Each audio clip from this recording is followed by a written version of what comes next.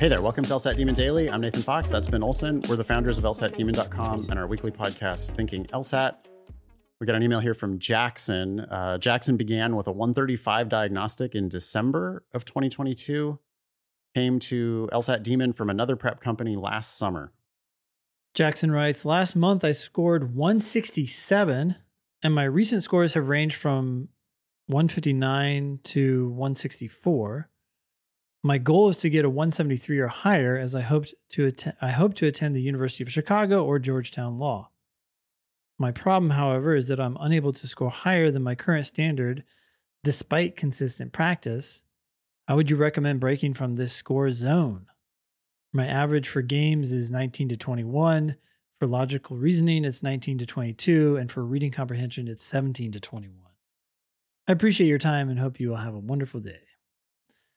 Well, thanks, Jackson. It sounds like that 167 is a practice test score. I'm guessing. Probably not an official score. Well, I don't know. Who knows? Jackson, either way, you've come a long way, right? From 135 to 167. That's 32 points. Holy shit. I have a feeling, though, that your ceiling is being imposed by the fact that you're trying so hard to get to 173. Okay, so what's the solution for that? Start focusing on the questions you miss. Just look at every question that you miss as an opportunity to improve some unknown weakness within your LSAT arsenal. And eventually fixing each of those weaknesses will yield higher scores. Yeah. I will point out here, since you helpfully provided your section by section breakdown, if you're trying to get into the 170s, you really do need to be perfect on logic games. It's just not likely to get in the 170s unless you're going to get 23 points on the games. I guess there's room for occasionally dropping one question at maybe you skipped a rule sub question or something like that. But 19 points on the games is just not really going to get you into the 170s. That's the hard way, right? You'd have to be like perfect LR, perfect RC, and 19 on the games to get in the 170s. That's the harder way. The much easier way is to be perfect on the games. And you're close. I'm not trying to beat you up or anything, but you're leaving almost a whole game on the table sometimes. If you get 19 points, you're leaving 4 questions on the table. That's almost a full game. And that probably needs to be perfect, like reliably perfect, to give yourself the best chance of 170 something. Yeah. You do also need to improve in logical reasoning and in reading comp. There, I would not be demanding perfection. I would just be trying to get you to focus on accuracy for most students. I have no idea how many questions you're actually attempting, but if you're attempting the full section and you're scoring 19 to 22 on LR, you need to do fewer questions. If you're doing the full section and you're only scoring 17 to 21 on reading comp, you definitely need to slow down. You're losing your most questions on reading comp. I mean, sometimes you're missing 10 questions on reading comp. Hopefully that's because you're leaving an entire passage blank or randomly guessing on that passage.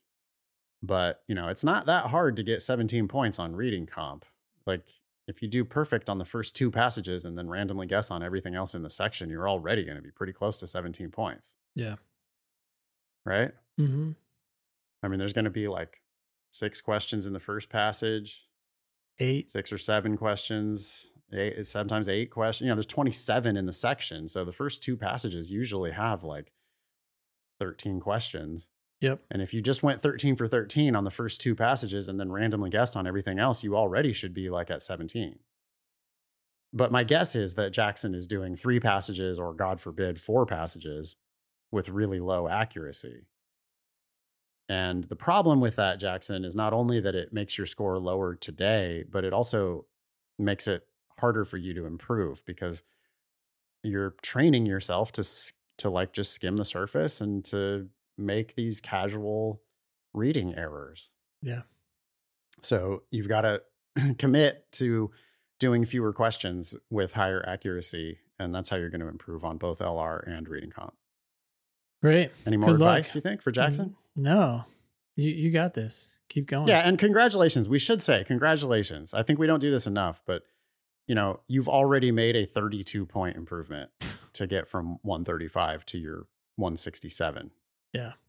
And that's just awesome. And so you do need to take a moment to realize that you have already transformed your life. Mm-hmm. Not to the tune of Chicago or Georgetown, not quite yet. Yeah.